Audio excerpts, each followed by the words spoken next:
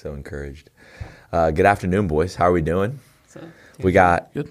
In the building, we have Pastor Kyle, we have Sundar, a.k.a. known as Soon Diesel, and we have the great Terry Latimer, the only one who I gave a last name to. But I did give a nickname to Sundar, and I gave a suffix to Kyle. Does it count as a suffix? What is that? I don't know. You know, I have a joke, and this has nothing to do with what we're talking about, but the joke is, what do you call the person who was last in their class in medical school? Doctor. They're still a doctor. So, yeah, just a good encouragement to you today. Even if you're last in medical school, you still get to be a doctor. I was just last in school because of my last name. That's And true. So, yeah. Was Was that tough? I don't Or was it kind of cool because, like, you were the finisher every single time? I don't know. Graduation was rough. Like, Ooh, yeah. you're just sitting there. All day You're just long. sitting there for like an hour and a half. But people are so relieved when they get to your name, though, because they're like, the end is near. Yeah. But at the same time, they were already checked out. So Was there ever anybody in your class? Like, I could have like, walked across the stage like in whatever I wanted and nobody would have noticed. They would have been like, all right, my kid's graduated and I'm out of here. We did it, yeah. Yeah. What comes first, V or W? I know this is the dumbest question I could ever ask. Is it V? Okay, cool. So Sundar, you went in right before Kyle in any class. So just in case anybody was curious about the order of things here. I also get confused which one's first, if it's K or L. It gets W and then X, which, who? Yeah, I was about to say some Chinese person probably. Y, so like young. A lot of youngs beat you out there? Yeah. And then Z. Zimmerman. Zimmerman. Is Ziegler, like there was a Zimmerman in my class. Zamboni. You ever met a Zamboni? I've seen one. Yeah, I've driven one. I've driven one, but never met one. I've never met one. I know them intimately, but for a different reason. Right. Today on the College Conversations podcast, which great name for it. Didn't know that was our name last week, so I was just like, we'll give it a name eventually. So today on the College Conversations podcast, I want to talk about dry seasons. We don't know everything about them, but we've probably walked through them a time or two. And so just starting the conversation to say, the question at hand is, how do we walk faithfully with God in the midst of a dry season? There's this story that John Piper retells about Billy Graham, and we can all look at Billy Graham's crusades and think they were just so full of success, like all the time. But it necessarily wasn't the case. The London Evening Standard recounted way back whenever Billy Graham was first getting going, a story where it was a rain-soaked service on Streatham Common where Graham's music director, Cliff Barrows, had to give up trying to play his trombone. Why is that? Because it was literally raining so hard that night. Like it was just pouring rain that the trombone couldn't even be played. And the heavier members of the platform party, they actually had to move to the center of the stage because it was sinking in mud. And so the big folk had to go in the middle. And that's okay. But basically, the stage was sinking in the mud. And sometimes... Bro, imagine that conversation. Excuse me, sir, but... You see what's happening here. Like, sorry, I need you to move in the middle. Wait, why? It's like, just move to the middle, please. Come on. You know why. So the tuba player is like, I guess. Yeah, I guess I get it. He's, yeah. We all know which There's some instrument's guys probably on the stage largest. They're like, I get it. Yeah, I got it. I'll go. I'll help out, yeah. But even someone like Billy Graham, right, has had off moments, but even more so than just these off moments or off nights of our life, I think there are times where we walk through long periods and we might ask, where are you, God? What is going on? Whether that is situationally, we feel like what's happening to us is broken or messed up, or maybe we look at how we feel with God. Right? I might feel distant. I don't feel His presence. I'm praying. I'm in His Word. I'm not getting anything. And so, in those seasons, the ones that are not just the rainy nights, but the dry seasons. No. How do we walk faithfully with the Lord? And what are some things that you've seen in your own life? Well, I'm curious, would any of you say that you are currently going through a dry season? I would say with relative confidence that I feel like I just walked through probably a couple months, 2 to 3 months of just feeling beat up and feeling like I was a struggle bus. So, Terry? Terry's life is a dry season. I just got out of one, being as I took an internship in January, so I was kind of out of church. And if I was in church, it was literally just to work. Right. So being that I just got back in church, kind of, I would say I just walked through one, but that was more so being disconnected from church family and any sort of pastor. What about you, Sundar? I'd say maybe even just a few weeks ago, I felt like I kind of had like a dry week. It feels like for me, it's normally, I know I've definitely had seasons in my life before where I've definitely felt spiritually dry. But one thing I've noticed, I guess recently, happening quite frequently, is I'll notice I'll feel pretty spiritually good for maybe like 3 weeks or so, and then all of a sudden the next week is just a rough week. Right. It's like the moment that you feel like it's starting to hit a groove. That next week it falls off the rails. Yeah. No. What about you, Kyle? Gentlemen, I would say that I'm currently in the midst of one, but I can see the light at the end of the tunnel. A lot of it has to do with just personal things, and what those things are doing is if we're looking at spiritual growth as this, almost like a vertical God pouring out love, grace, mercy on us, filling us up, and then it overflows into the rest of our life. A lot of times what we end up doing is we will back ourselves up with these feelings or these struggles that we have to where it's pouring in a lot slower than it used to where there's something blocking it. Like it's not freely flowing in. Like it's got to work its way around a lot of stuff. And so just with things that's gone through my life that's just kind of coming to light now, there's a lot of stuff that I didn't realize was blocking it. And so now that I realize it, I'm starting to see the massive effect that it's having. And so trying to work through that. So I would say that, it's a season of dryness that still is not devoid of having those moments where God just reminds you of his goodness or just reminds you of how faithful he's been. But it's one of those seasons where, the best way I can describe it, it's like a struggling team, right? You can win for a couple weeks and then you go on a 5-game stretch where, you don't win. And so it's almost like that, almost like Sundar said. I think mine's reversed though. So you have, those 3 or 4 weeks where it's just dry, and then you have that 1 week where, man, it's just good. And so I know for me what's been helping, but I'll let other people kind of share how they remain faithful. And then can I ask a question? What does dryness typically look like for you guys? If we're asking the question, what does faithfulness in a dry season look like? Well, what does it mean to be dry? Or what are some of those emotions? And I think it's just good to talk about it because I think it's really taboo. Yeah, exactly. You don't really talk about it. Right. It's like if I say, man, I feel like when I read my word, I'm just opening up and looking at words on a page, and I'm really like, I'm okay, God, I need you to talk to me. I need you today. And then it's like I close the Bible and nothing seems to change. Yeah. And I think a lot of people have experienced that, but we're rarely communicating about it. It's always like, what happened in your quiet time this week? Oh, well, I saw the third heaven and the Shekinah glory came down and reminded me of the seraphim. Like it's like we don't usually. So what does dryness look like? That way we can just be honest and just say, hey, this is normal for a believer, and this is a part of it all. So. For me, I would say it looks like kind of what you said. Like when I open my Bible, they're just kind of words on a page. I'm not really getting anything.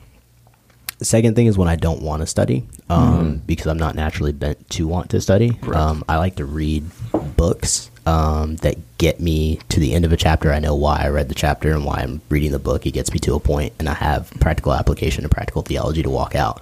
Right. And so for me, if I open my Bible and I don't want to study more, then I know I've kind of hit my lull and I'm in a dry season. Yeah. What about you, Sundar? I think for me, definitely similar on that note, especially when it comes to just reading the word and noticing that I don't feel like I'm getting something out of it. I think for me, it's primarily looked like a lack of passion for Christ, for the gospel. Like I feel like I'm coming to God's word, I want to be taught by leaders on God's word. I want to come to worship Christ in spirit and truth, but then yet those feelings aren't there. The passion to want to do it in that moment doesn't seem to be there. And so I've noticed for me, it really comes down to like, how am I feeling? And if I don't feel passion for Christ in that moment, I feel like that's when the spiritual dryness really hits me because I'm like, I'm coming to God's word. I want to read it and I want to be excited about it. I want to worship Christ. I want to love him. But the feelings aren't even there in the moment. So I think that's for me how spiritual dryness looks. Yeah. What about you, Devon? Well, I'll kind of talk about what it looks like for me, and then maybe some of the ways that I feel like the Lord's helped me see him in the midst of seasons like this. So for me, it's looked like prayer being primarily something that's like arduous or like takes a lot of work. And I'm like, man, I just don't even want to talk to God right now. And which is interesting, because it's like, if this is the greatest treasure I have is to be in relationship with the Lord, why is it that when I start to pray, it's like, I just want to stop immediately. Right. And I think that those are what my driest seasons in the last, let's say, 3 months for me, as I'm kind of coming out of it, what they were characterized by. And I honestly think that it had a lot to do, and this is something that kind of was brought to light, Kyle, when we were talking about prayer and college ministry a couple weeks ago for me. It was brought to light by this guilt that I felt whenever I would be praying, and I would have this guilt of like, you haven't prayed yet, like today, so why are you praying now? Why are you trying to reach out to the Lord now? Right. And as I've thought more about that, and I've seen on the other side, I'm going, man, what do I think God wants from me?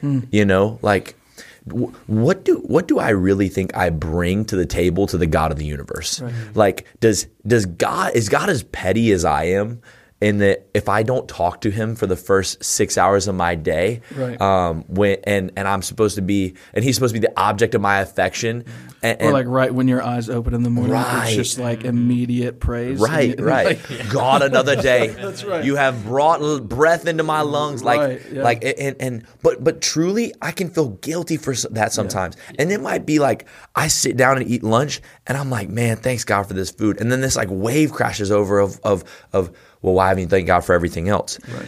And it's like, what do I think God wants from me? Right. Does he love me unconditionally? And is he excited about me being his and him being mine? Or do I think he's so petty that he needs me to do something for him? Right. And I think and this is what I'll say, maybe like my thoughts about dry seasons is that sometimes they've been only exacerbated by my own pride, by my own looking to myself and my own lack of humility. And so that's some thoughts I have about that. But Kyle, what do you want to say? I think it's the same when you go to read his word and you're just reading to read. That's when... And you recognize it, right? Like even like Terry says, he closes it and goes like, I didn't read a single thing. But like even before I'll close it, I'll just sit there and look over the chapter and go, there's something in here. Mm-hmm. But why am I not digging? Yeah. Why do I not want to dig? Why do I not want to dig, right? Mm-hmm. I noticed a couple weeks ago, or it was about 2 months ago, I was praying and, all of a sudden my mind just went somewhere else. And I'm like, that never happens. Like, I'm ADD. Like, there's moments where I can be ADD, but not like that. Mm-hmm. And so it's just kind of like, why am I constantly in this moment just going somewhere else? Mm. And so, like, the one thing about spiritual dryness is the road to get there, maybe you kind of don't see it. Mm. But when you get there, you definitely know that it's there, right? Like it's that driving. It's like taking a road out into the desert. Like you don't notice that there's becoming less trees and more just like cactuses as you go, and that there's less grass and more sand until you get to a place where you're like, I don't see anything now. Like I don't notice, or I can't find anything. Well, and I think about like let's just take our physical example of thirst, right? It's like we rarely think about how we're thirsty until we're thirsty. Right, you know what I'm saying? And it's like the only thing I want is water at this point. That buildup, we don't really see it until we're starting to sweat and we're like, what's going on? Like I need water right now. Right. And I think you're dead on the money with that. So I have a question. Yeah. Specifically for Sundar. So I need you to expound, because you said something and it caught my attention. Okay. You said when I don't feel passionate about it. Mm-hmm. So how much of that is based on feeling and how much of that is based on what you already know? Because what it sounds like is you have a problem relating what should be devotion to a feeling of devotion. Yeah. So devotion is devotion without the feeling. Right. For sure. Well, and what I would say is I think one of the points in Terry's question is, while I don't think that's where Sundar's coming from. Right, at the same time, there's a lot of people that go, I don't feel close to God because I don't get excited. There's no emotion. Right. Yeah. And so expound upon that a little bit and your take on what you just said. And so obviously, I think that's what keeps driving me to continue to be faithful and striving to read the Word, striving to be in prayer, staying within biblical community. I think we're going to talk about that too. How do we handle spiritual dryness? But I think for me, it's like I know in my mind, I know in my heart that I do want Christ. I do want to seek Him, and so I will go to read the Word. I will go to pray and devote myself to that. But yet sometimes I do get frustrated because I feel like, again, I'm not getting excited about it because I want to be excited about it. Right. Because I want to love Christ, and I do love Christ.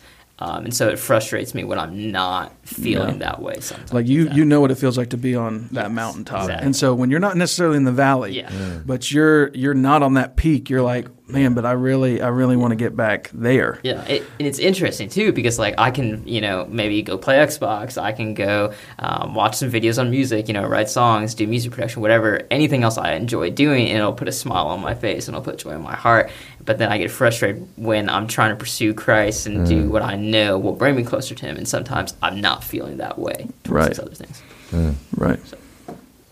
Which is fascinating, right? It's like God is not hiding Himself, I don't think. And yet, in our pursuit of Him, He allows us to not come up short, but continue on in the search. Well, it's like David is the best example of someone that is seeking after the presence of God, and in some Psalms he's like, I haven't found it yet. You said for water, but Psalm 42 is where he goes as a deer pants for the water, so my soul pants for you in a dry and weary place, right? And so he's seeking after that. And I heard a pastor put it one way, it's when you live under the faucet to where when God turns it on, it's just pouring out on you, and then during that time you go, I wonder what's out there somewhere else. And so you veer away and you go do your own thing, and then you're like, wait a second, I don't feel this same pouring into. Yeah.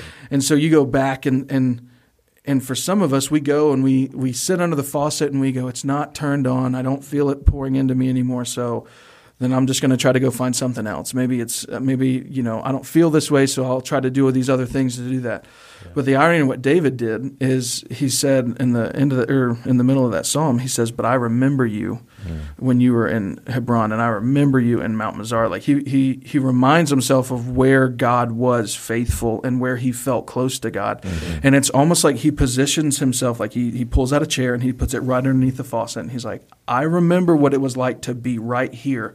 Yeah. As you're pouring into me. So I'm going to sit right here. Stay put. And I'm going to wait until you do this thing. And he says, why are you downcast, O my soul, and why you have turmoil within me? Hope again in God. I will, I will, what's he say? I will rejoice. And I will again praise you. I will again praise you, the song of my salvation or something like that. And so he just goes like, I don't feel this way. And I remember what it's like, but I'm going to stay right here, and I'm going to keep doing the same thing, and I'm not going to move. Yeah. And he will come again. Like he will be faithful. He will continue to pour into me eventually. Yeah. I think the hard part for us though is that we're not willing to sit there. Yeah. And what I was going to say to your question is one way to be faithful, and it's just through our spiritual disciplines. Yeah. It's going to His Word. I haven't gotten anything out. I didn't get anything out of it yesterday, but you know what? I'm coming back here because I know it's here, and I know He can use it, and so I'm going to keep coming back here. It's like, prayer yesterday was rough, and I didn't do a great job at it, but I'm going to come back because I know it's through this that He can and He will speak to me, and so it's just keep continuing to put yourself in those positions to where, like, I'm still reading my word, even though it might be a chore today. Yeah. It's in the hopes that it's a delight tomorrow when he does kind of, speak again. For sure. Yeah. And it's a really constant refrain from David is wait on the Lord, which is really annoying because he doesn't measure time like we do. Yeah. So it's like he's telling you to wait, but you have no clue how long that's going to be. Like you wake up every day and you're expecting something, right? But he's going, wait on me, and you're like, dude, for how long? And then you read Peter, and he's like, listen, he doesn't count slowness as some count it in the perfect time, and you're like, when is the perfect time? Right? Because this is getting really annoying. Like, and it's hard. Like it's really, really hard. Which is David's constant refrain is wait on the Lord. And you're like, man, when? Yeah. And David in Psalm 63:1 says, "O God, you are my God. Earnestly I seek you. My soul thirsts for you. My flesh faints for you." And then just like I think he has the same refrain in Psalm 42, which is, as in a dry and weary land where there is no water. Right. And he recognizes that his conditions around him are waterless, and yet his soul is also without water. Right. But he knows where to find that water, and it's in the Lord. He seeks God. And in seeking God, he has this understanding that in his waiting for him, God will show up in due time. And isn't that maybe what the Lord might be doing in our seasons of dryness? He's stirring our affections to maybe earnestly want him all the more. It's like this idea of like, and I say this, the phrase lightly, but I'll reinforce the idea, but you never know what you have till it's gone. Yeah. In terms of our relationship with the Lord, we kind of get into these spots of dryness where we're like, I don't feel good. I'm miserable. What is going on? I don't have gratitude naturally. I'm not really all that jazzed up about my job today. I don't really want to go to my neighbor and talk to them about Jesus.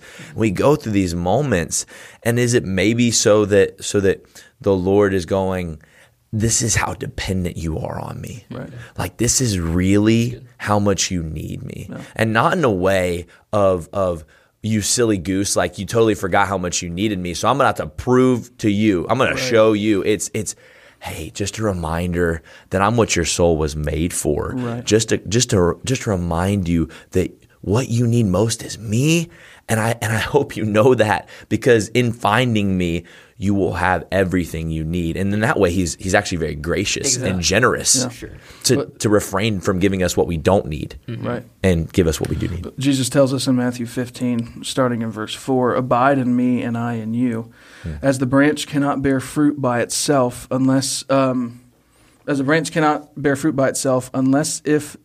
abides in the vine.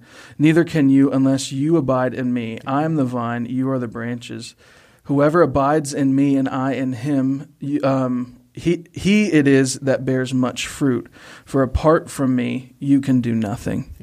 I think those moments of being reminded to abide in me, as Jesus tells us here, as the branch cannot bear fruit by itself unless it abides in the vine.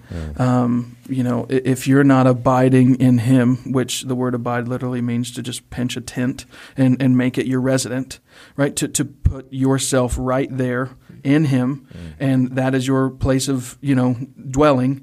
If you aren't doing that, then you're going to try to go outside of the branch and bear fruit. And he's like, it doesn't work that way. And of course, in the audience here, all the farmers are sitting there going like, yeah, he's right. Like, I tried to grow a branch last week, and I just put it up in the air and nothing happened. That's the crazy thing about how Jesus taught, is he taught it in such practical ways. He goes, look at what you're trying to do. You're trying to bear fruit by detaching yourself from the vine. And what I'm telling you is it doesn't happen that way. Yeah. And so if you want to bear fruit, if you want to have those fruits of the Spirit working in you, then you have to abide in the vine. And sometimes in abiding, it's abiding when you just don't really want to, or you're just like, man, this seems like a chore, but okay, I'm going to abide. It's because we recognize, I think, that the ultimate work of the fruit bearing doesn't belong to us. 1,000%. It's the fruit of the Spirit. And if I want to bear fruit in my life, even in a season of waiting and patience, it's the exact same way I would have bore fruit in my life in a season of prosperity and joy. Right. And that is through the Spirit of God working through me.